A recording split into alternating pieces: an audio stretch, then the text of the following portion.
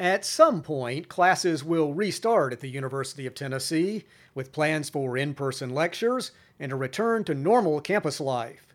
Leaders of UT's Herbert College of Agriculture are making plans to keep students and faculty safe from the spread of COVID while school goes on.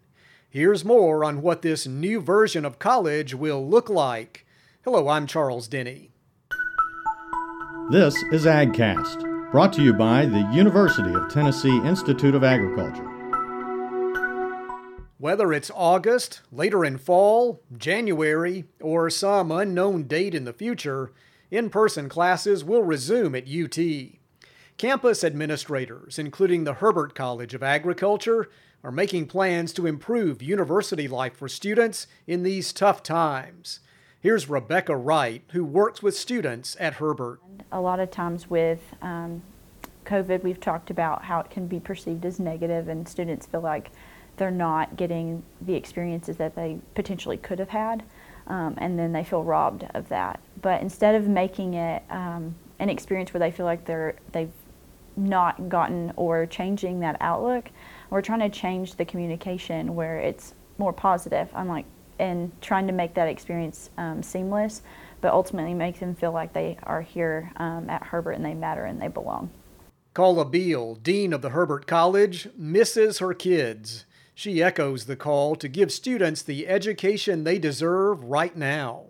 I would love for students to be able to come back on campus and experience the full richness of the college environment and experience. And be able to go to football games and be able to be in crowds and get excited. But you know, we're going to have to take some precautions. And it's not only to keep our students safe, but also to keep our faculty and our staff safe.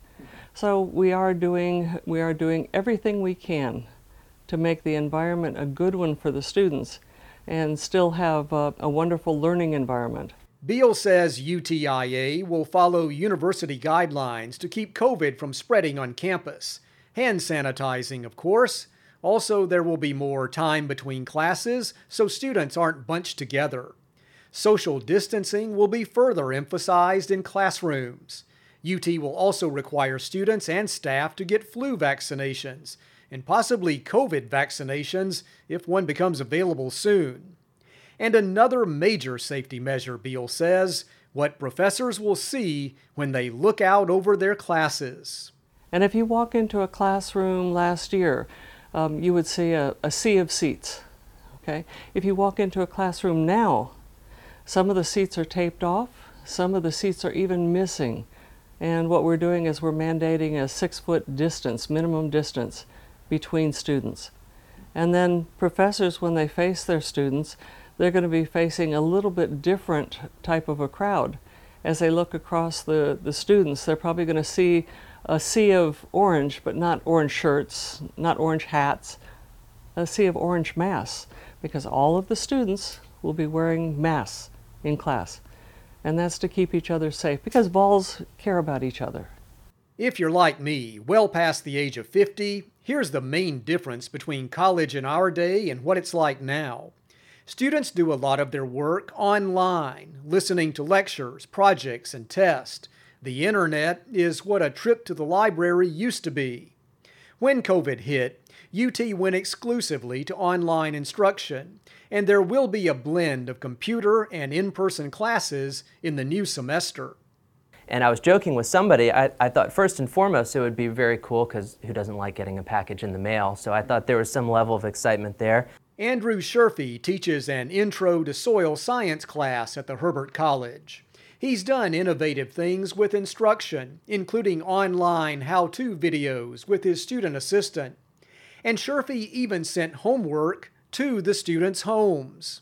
And so I'm never opposed to trying something new, and that's what I went for. And the hardest part about this particular class, ESS 210, Introduction to Soil Science, is the lab component. How do you have a lab feel but at home? And so what I devised was basically a system to send all the students a box of materials containing stuff that we would normally use in lab and materials that we would normally use as soil scientists, so that they could have that actually hands-on experience learning what types of materials we use in our field and how to apply them to the content. But being totally online doesn't replace a full college experience. It's hoped that will be possible soon.